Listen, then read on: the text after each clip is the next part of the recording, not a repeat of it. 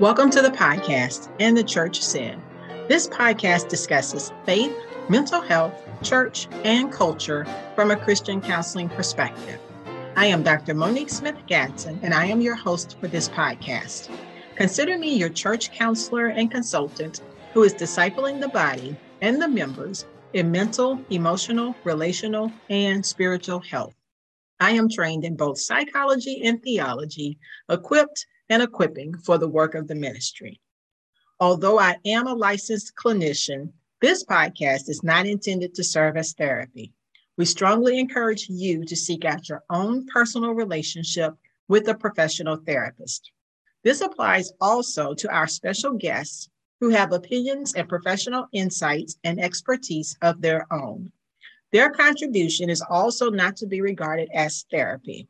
Our aim here is to hold conversation around these important topics regarding the church and mental health.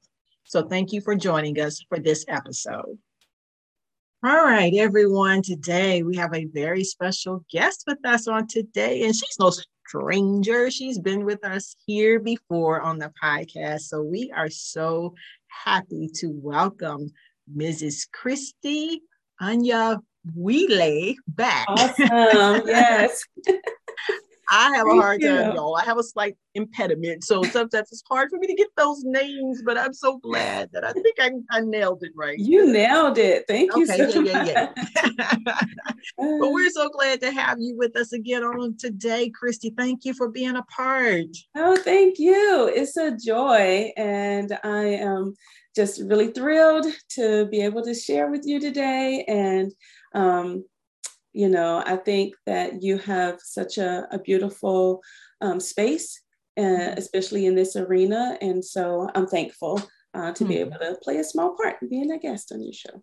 Oh, well, thank you. I appreciate you for those kind words. Thank you so much. Yeah. So in case people don't remember from when you were on previously, because that's been a good minute, but will you please just kind of share with everyone who you are and what it is that you do, and then we'll move the conversation into what we're going to focus in on today. Yes, awesome. Yeah, so my name is Christy Anyabwile. It's a mouthful for just about anybody. But right now I am sitting in my study in Washington, D.C., the southeast corridor of the city, where my husband, church family minister. And so I spend my time enjoying my family. I have 3 children, an adult daughter who's almost 24, another young adult who's 22, and a teenage boy who is 15 at the moment. And my husband and I have been married over 30 years, and our dog Justice, who may or may not make an appearance. We'll see. We hope he does not, but I can't promise. And so I just enjoy my family, but I also, as the Lord gives opportunity, I write and books and other things, and also, speak on occasion. And so that's how I spend a lot of my time. I love to cook. I love to host people in my home, even in a COVID-friendly way. Mm-hmm. It's been very different the past couple of years, but we do love spending time with the people of God, and even people who are not yet Christians, being able to demonstrate to them the love of Christ in our home. So that's me.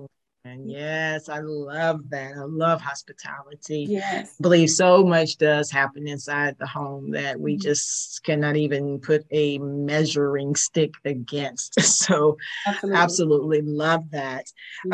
You're also a teacher of the Bible. Yes. And you are a beautiful teacher of the Bible. The parts where I've been able to follow you, hear you, listen to you, and especially read your writings have just I don't even know how to explain it. You are, we didn't focus on this when I spoke with you before. We had a totally different focus, but I mean, I was very well aware of your being just a Bible teacher extraordinaire. Oh.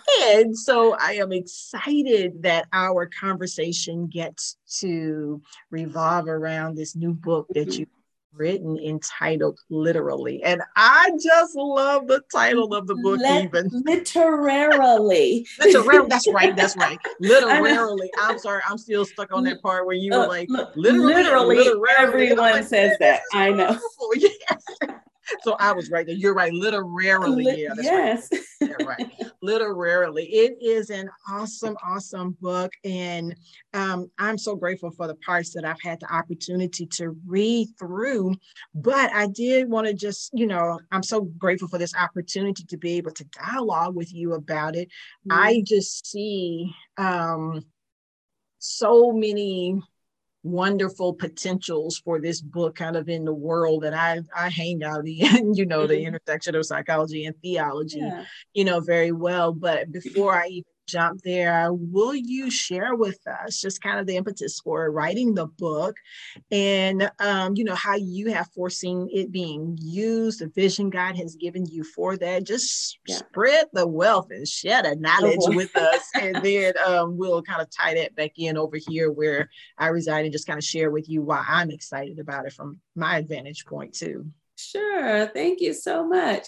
Yeah, you were like, tell a little bit about yourself. And I forgot the whole Bible teacher part. Like I spend a whole bunch of my time doing that. So a whole bunch. That's right. Yeah, just a little bit. Right.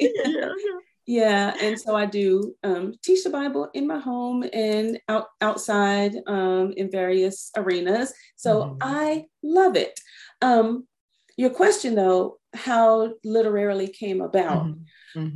Really, it came about because as I had grown over the years in learning the importance of, first of all, as a new Christian, I never even heard of genres before. That wasn't a part of anything that I ever studied in the Bible. Like, when you're a little kid, you learn the books of the Bible. And so you kind of learn Old Testament, New Testament. That's all I knew. I had no idea. And I knew like certain people, I knew that Jeremiah, Isaiah, all of them were prophets, but I didn't understand that there's a whole category in the Bible for, prophecy, or that it meant something more than just these guys who preached were prophets. Do you know what I mean? So I just knew that's who they were. And so I thought that the genre meant that all these guys were prophets, or this is poetry. It's just telling me what it is. I had no idea of its significance in the canon of scripture and how the scripture is laid out or anything like that. So, and we can go back and talk about like what genres are and all of that. But to the question, how literarily came about is that as I had grown over the years and understanding that whole arena of genre and the literature of the Bible, I just started incorporating it into my daily discipleship, my own study, but also as I was discipling and teaching other women in my small group or one-on-one. So I had been discipling some women in my church, focusing on the literary aspects of narratives. And so we were studying Ruth and we were studying Esther. And they found it super helpful to think about historical narratives and the idea of story informing our understanding of the scriptures. And so we were just having so much fun looking at those literary aspects of Ruth. Who were the characters? Where was this setting? Why was that important? What was kind of like the beginning of tension in the story of Ruth? And how did that story come to a climax? And then how was it resolved? And how does that story, that story of human experience, how does that inform how I understand God's work in the world and God's work in my life? And so we were just enjoying that. And one of the ladies asked me, she said, have you ever thought about writing a book or a Bible study to help other people learn this way? And so I was like, you know, that's actually a really good idea. Because I was like, wow, there are tons of Bible studies out there, but I never have picked up a Bible study that centered or focused on understanding the literature of the Bible. And so that the Lord, you know how people say the Lord just dropped it in my spirit? That's exactly what happened. He used that young lady to drop the idea in my spirit. And almost immediately I knew the title literarily. I had the book outlined, like I just had a clear vision for what this book should be. It is not a Bible study. However, there are guided questions at the end of each chapter to help you practice a little bit of those literary elements that you learn about in the book. And so it can be used kind of in small groups and things like that. I think it will be helpful. But it's a book that is an overview of biblical genres and how they help to shape our understanding of scripture. So that's how Literarily came about. And the title, I might imagine, you might ask, well, why did you name it Literarily? And why such a difficult, clunky title? It's not literally, it is literarily. Yes. So everybody out there listening, say it with me. Literarily. Literally, yes. So, literarily.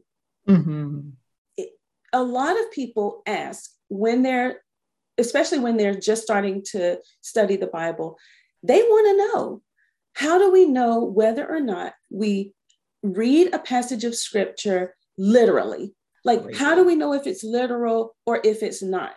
And so my answer to that question is every book of the Bible can and should be read literarily, keeping in mind the literary aspects of that particular genre, and that understanding those literary elements and the function of the genre will help us to know whether or not we read a particular passage literally. Okay, so I'm going to think of another example, but the one that I always use, because just about everyone is familiar with it, is the proverb, train up a child in the way that he should go, and when he is old, he will not depart from it, right? So just about everybody is familiar with that passage in Proverbs 22. And so if I were to read that literally, then I would say, well, it says, train up a child in the way he should go. I'm a Christian parent.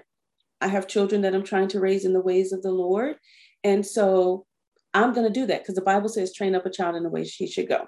And then the second half says, and even when he is old, he will not depart from it. So if I'm reading that literally, I'm thinking, well, if I do A, then the result is going to be B. Right. And so we know from human experience, ours or people around us, that you can raise a child in the most godly set of circumstances, and that child can still be wayward well into adulthood. We might not even see them come to faith, in our lifetime. We pray that they do, and many do. I'm not saying that, but I'm saying we know plenty of examples where that doesn't happen. So now we have a real crisis of faith. So what's the issue? Was I wrong? Did I do something wrong? Did my child do something wrong? Did God say something wrong? Like, was God wrong? Like, did he tell me to do something and then he went back on his end of the deal, right? And so we have a real crisis if we read that literally. But reading it literarily, we understand that Proverbs is a book of wisdom literature, that it is giving us proverbial wisdom, that it's giving us information that is generally true most of the time, but it's not a guarantee. It's not a command. It's not a promise. Okay. And people talk about promises of God, standing on the promises of God. God said this and God said that. There's a lot of things that God said that we definitely need to stand on and hold as promises, because because he says that they're promises. This isn't that case. This is proverbial wisdom. So these aren't like promises that God makes, and if we do A, B is going to come out. It's like, hey, this is a general truth. Live in this. This is wisdom literature is giving us wisdom for daily living. How do we live out the instructions of God in our daily lives? Mm-hmm. What are some wise ways to do that? Well, a wise thing that a Christian parent would do is to train up a child in the ways of the Lord, right? That's wise. And we pray that in God's good, that in God's good kindness or purposes, that he will keep and preserve our children, and that they also will grow in faith and in love and in obedience to the Lord. So it's not that we don't have faith in that and we don't have that in front of us as a vision, but it's that we have to understand it's not a command. It's giving us guidance for how we should conduct ourselves and giving us general wisdom as to how these things, often turn out. Not that they're promises, if that makes sense. Okay, so we take on the guidance or the wisdom of that we're giving in the Proverbs, and then we pray and trust God for the results that come out of that. Mm-hmm. Yeah, wow. And I'm so glad you said that because, and I think that that's why I'm so excited about it I'm excited about it from where you sit, even as a Bible teacher, and how all of us should be Bible students. Yeah. But a couple of things. For one, I think it makes it so tangible.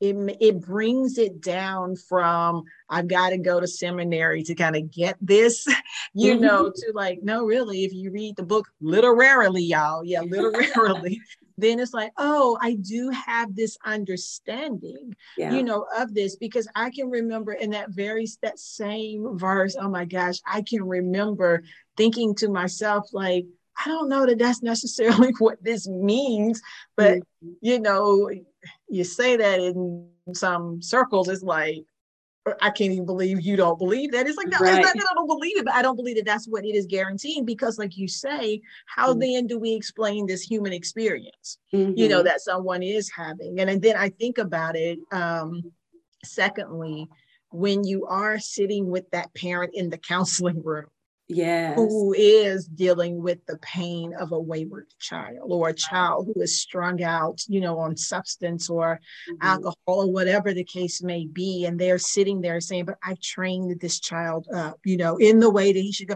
and hoping and believing, the word says that he's not going to depart from this. And I'm thinking like, so I'm grateful for the fact that you are giving us this tool, this resource to help us to better understand how to study, so that we won't hold some of these things, as you were saying, so literally, and really filter that through this lens of literarily that you are talking about. Because I think it makes all the difference for people.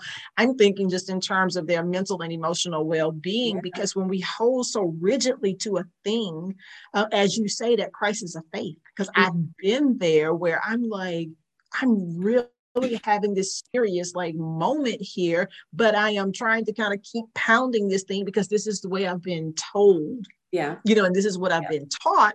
And it's like, but it's not kind of quote unquote working, for me. So then it made me, I'll speak from my personal experience. It made me feel as though I was a person that just didn't have the right kind of, concoction of faith to get God to do these things, or whatever the case may be. And as you're saying, it doesn't necessarily mean that this is a promise. Right.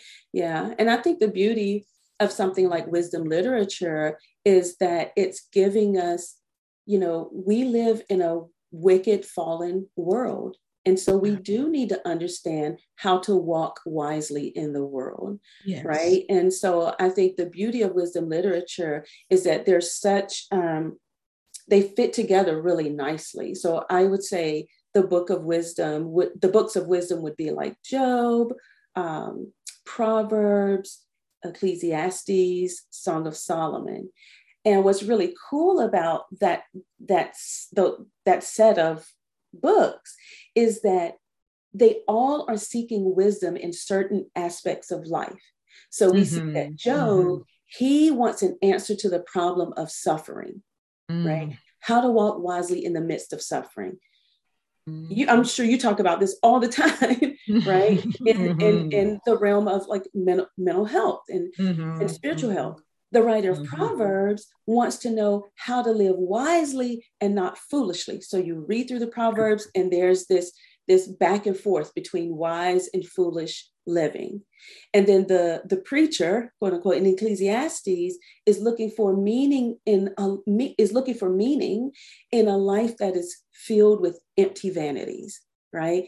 And then you see the lovers in Song of Solomon, and they want to, they want to keep their love alive, and they want to know how to walk wisely as people who are betrothed, wedded to one another, and they want wisdom and how to keep that love alive, and how to strengthen the love that they have, and how to encourage one another in their relationship.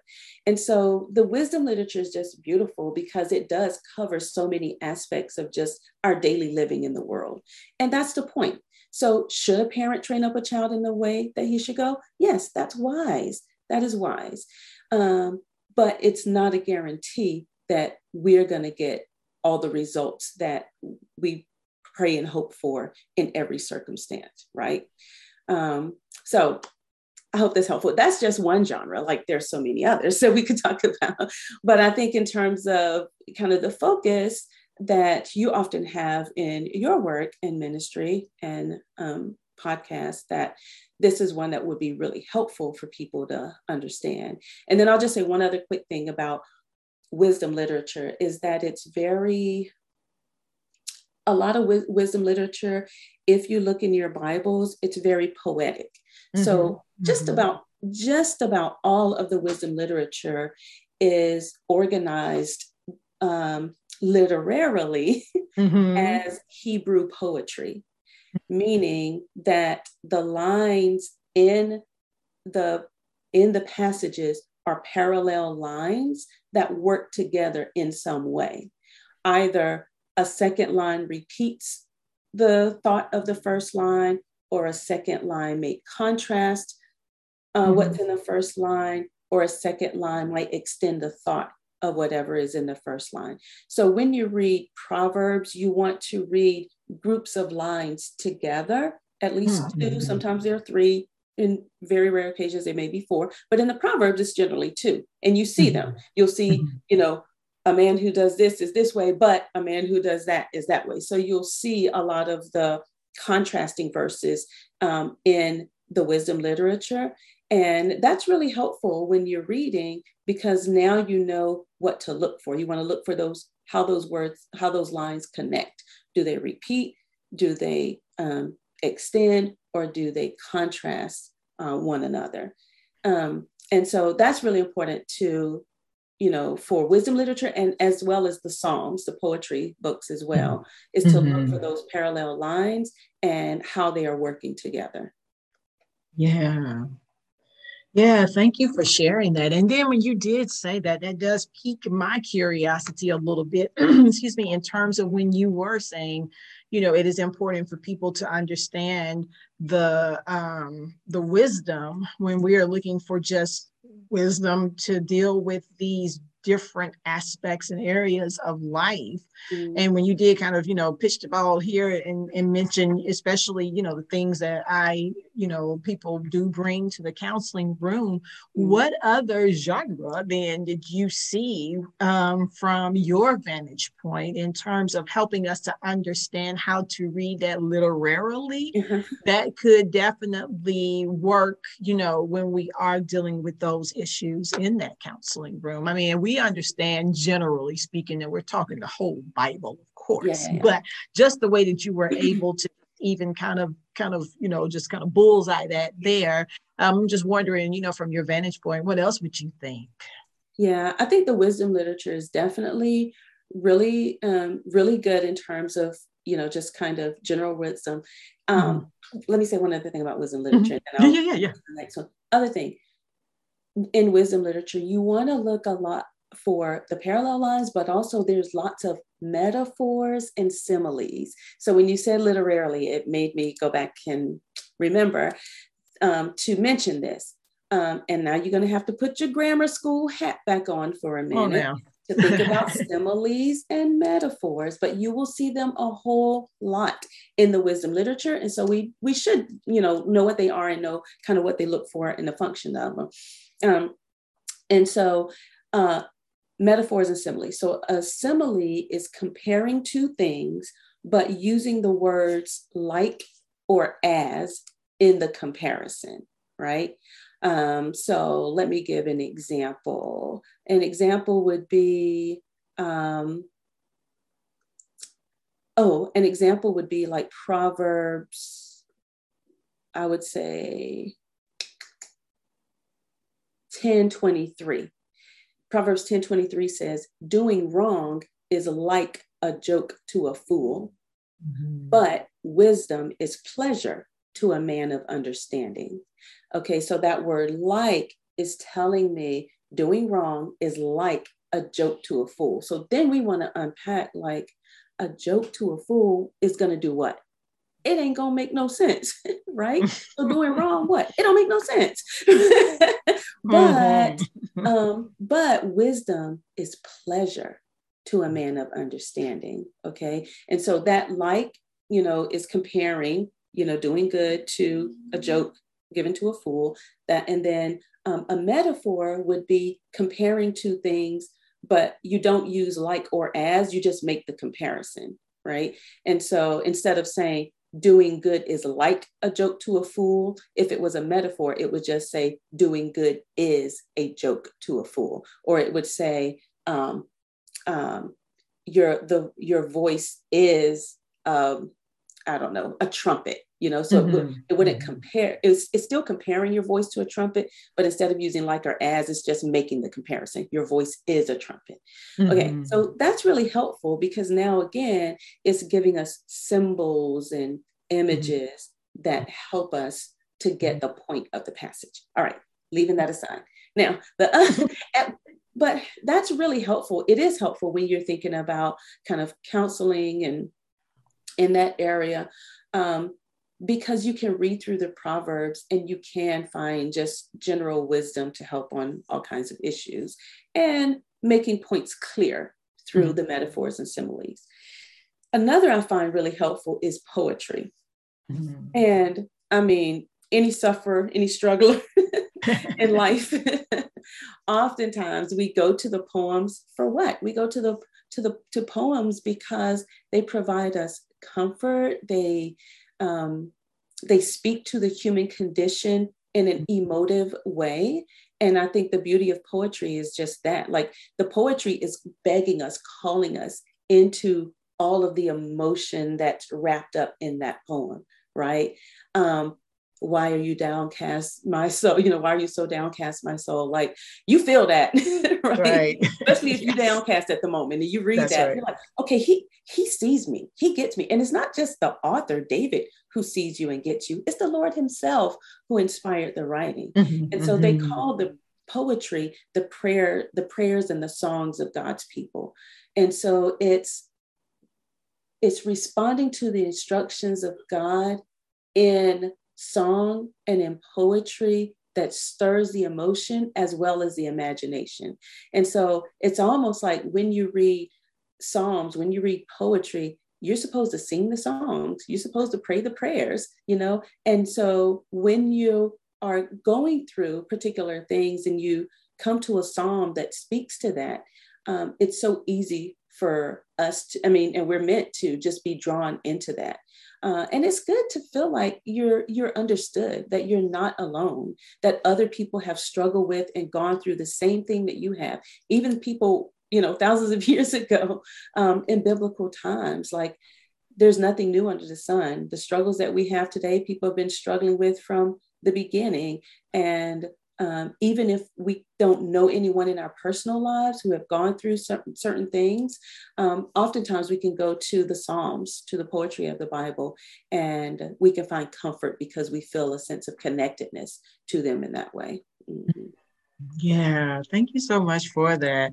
And Yeah. you're absolutely right. I tell people all of the time, like you dig in Psalms enough, you're going to find something, Yes. that is going to speak to that condition of the human heart. Yeah. So thank you so much for Mhm. saying that. Mhm. I'm going to get you to, I'm going to ask one more question and we'll get ready to kind of round out the conversation here. I was thinking about even when you were speaking of studying Ruth and Esther, Mhm. and as you were teaching that, and like you saying, just through those narratives and Mhm. being able to help people to understand just the power of story and Mhm. even how that speaks to our experience. Will you Mhm. just touch on that even a little bit as well? Because I do think that there is something to be said about that. It Yeah. When I think about it in this, in this world, that's why we have like support groups, Yeah. because people are like, okay, Yep. we have the same lived shared experience, Exactly. and so Yeah. then there is some comfort in knowing not so much that it's the misery loves company, but it is that ability to encourage one another and to feel like I'm not so alone, Mhm. in this, in Mhm. the world. Will you just even talk about how even the power that is found in those narratives Yeah. even to Yeah. that? Mm-hmm. Yeah. That's a really good question, I think, too. And what, regardless of the genre that we might be in or focused on, Mm-hmm. we want to feel connected to them. But more than anything else, we want them to draw us to Christ, right? If we know that all of the Bible from beginning to end is about Him Mm-hmm. and how God has revealed Mm-hmm. His Son to us in the pages Mm-hmm. of Scripture, then we need to be looking for Him on every page. We need to know as believers um, how Christ is the answer to the problems that we see presented in the pages of Scripture, how Christ is the one who is our ultimate comforter in our times of need, how Mm-hmm. Christ fully obeyed all of the Lord's instructions that we see in the law. He is the Mm-hmm. fulfillment of the law. So in every part of Scripture, whether how in the Gospels, that Jesus is God's instructions personified in a person. He perfectly lived the life that of obedience to God, and we see, his work and bringing in the kingdom in the Gospels. I mean, even Mm-hmm. in Acts, you see God's instructions given to the church now, or the Acts and the epistles. We see Mm-hmm. God's instructions now given to the church and the growth of the church and all that. Okay, so my point is saying that is even with narratives, is Mm-hmm. we want to see what we see in the narratives is, like I said, the human experience. And we see Mm-hmm. how people relate and respond to one another. And we see how people relate and respond to God Himself. We see the fallenness of human nature and we see sin, but we also see our capacity for real faith and obedience. And so when we're looking at narratives, we want to see human experience lived out, and Mm-hmm. then how Christ breaks into that human experience and really draws us in closer to Himself. And so, for example, even when we're talking about, say, the book of Esther, Mm-hmm. and that book opens up with this Mm-hmm. crazy king, and he makes an, I would say, obscene, unreasonable request of his queen. Great. And she, in in just beautiful kind of advocacy for herself, says, no, I ain't doing it. She gets dethroned. He goes to find a new queen, and the story of, Esther's story begins to unfold. But even in the opening chapter of Esther, where we see this king who is doing, I mean, he's all about himself. He is very selfish. He's narcissistic. He's just an abuser of women. You see all of these things, and you're like, this king is crazy. Like, I don't like this king. Anyone under his rule would have been like, he's a bit much. And so what's the question then that is left for us, or even left for the people at that time? The burden of that opening scene of Esther is like, man, we need a new king. Yeah. We need a righteous king. We need a king who's not just going to be concerned about himself and his opulence and showing himself off. We need a king who is humble and who is kind and who is one who values women and all people.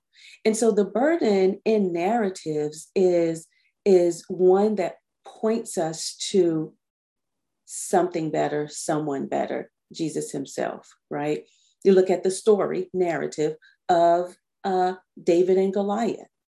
Mm-hmm. And immediately we read David and Goliath, and who do we want to be in that story? Mm-hmm. Nobody wants to be Goliath. Everybody wants to be who? David. We want to be the giant slayer, right? But in that narrative, David is a king. Mm-hmm. And we know that David is going to be in many passages of the Old Testament. David is that Christ figure. He's kind of the one who is giving us a little glimpse of the one true king. And now we know he doesn't do it perfectly, right? Everybody know about Bathsheba and all that. So we ain't saying he's perfect. That's right. We are saying that he was the king that everybody, thought was going to be the one king who ruled righteously, and he did a lot of good things. So he's a little bit of a Christ figure for us.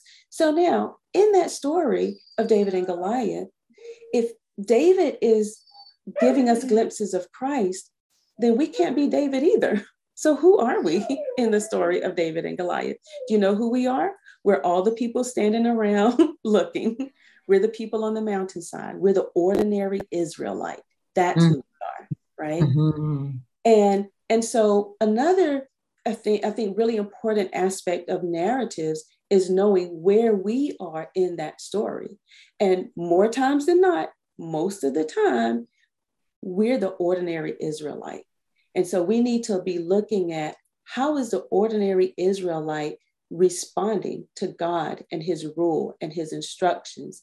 And what does that teach me about how I need to respond to God and his rule and his instructions? And so I think that will help us, even in the mental health arena, to know as people of God that he gives us these stories to help us to know who we are in the story and how we ought to respond, how we're should respond to him. Mm-hmm. And so I think that's just helpful because we don't, again, set ourselves up for wrongful interpretation. And then we take away that wrong interpretation, or we put ourselves in the wrong place in the story. And then we come away we're like, well, I don't understand why this situation happened to me and I tried to slay my Goliath and that didn't happen. It was like, well, you ain't supposed to slay the Goliath. You're supposed to trust God to slay that Goliath. Right. Because in that instance, David would have been kind of, the Christ figure who breaks, the forces of evil and overtakes. Do you see what I'm saying? So I think knowing where you are, it also teaches us how we respond in the modern day to things like, no, we're not giant slayers, but we're ones who trust in the giant slayer. We know Jesus, why he came. He came to defeat the world, our fleshly nature and the devil. And he has won the victory already. And so we can rest in that as a people of God. Mm-hmm. Wow. Whew. Thank you so much for that, Christy. My goodness, that just blesses my soul. So I just know that's what I'm so excited about your work, because to hear it communicated in the way that you have, it feels so like liberating, it just kind of makes it feel like, that's a great word. This is doable, like this is doable. It doesn't have to be so hard to understand. I'll say this and then I will round out our conversation. And it makes me excited to even think about young people. Yes. reading. And, you know, so many times, and not to have to project my experience on others, but I mean, as you say, when we approach Bible studies, like, how the heck do we do this? I mean, like, where do we start? Yeah. You know, but to even be so young and to think sometimes like, man, the Bible's so hard to understand. But when you have given us this resource to help us to know how to approach it, then I think that avoidance that we usually do when it comes to something difficult, you know, it's like, yeah, that's all right, I'll go do something else. I think that what you give us is an invitation. It bids us to come. You know, it does bid us to come and to study, and to come to study is to come to know God as well too. So thank you. Thank you so yes, so ma'am. Much. No, that is so good. And I think you're right. Because even when I was writing, and I was like, man, I really wish I had a book like this when I was younger, you know, in my Christian walk. Like if I had a handle on this, I feel like, I mean, we never know all of, you know, there is to know about scripture, but you just feel like you could get into the word more easily and just have not as much friction to really commune and fellowship with the Lord, because you have, you know, you come in with the understanding where you don't have to work so hard. Like, I don't understand what this means, and why is this written like that? You know, you kind of get rid of that level of friction and just like, okay, it's me and the Lord. We can fellowship. Yeah, that's right. Yes. Well, thank you so much. You oh my so gosh. Much. This has been so beautiful, and I am so excited. Will you let people know how they can like follow you, find you, and be ready to purchase the book too? Sure, thank you. Well, Yeah. if you can spell my name, you can go to christyanyabwile.com, and I'm also on all the socials. Same thing. Just try to spell Anyabwile. It'll probably come up somewhere. And yeah, but I hang out on Instagram a lot, and also, if you would like to get the book, you can find it at wherever you normally enjoy purchasing your books. So anywhere from your Walmart and Targets to your to your local books, your Barnes and Noble or Amazon. So yeah, I would love to introduce this book to folks to help them grow in the grace and knowledge of Christ and really love him more deeply and follow him more fully until he comes. Absolutely. Thank you, sis. Exciting. Yes, and I will have all of these things in the show notes as well too. I'll provide the links for everyone to make that easy to find how to follow you and continue to learn from you, as well as where to purchase literarily. Yes. Yes. Thank you, Christy. I appreciate you so much for coming and being a part and sharing with us this beautiful work that you have done. And I'll say to our listeners, I know you guys have been blessed. I know you have been blessed. My goodness, we learned something new today as we've listened to Christy talk to us about literarily. Yes. So y'all, please go ahead and make certain that you follow Christy and you purchase this book. And as I always say, until next time, let anyone who has ears to hear listen to what the Spirit says to the churches. You have heard Christy's call, and she's just bidding you to come to study God's word and come to love him and know him deeper. What is going to be your response? And the church said,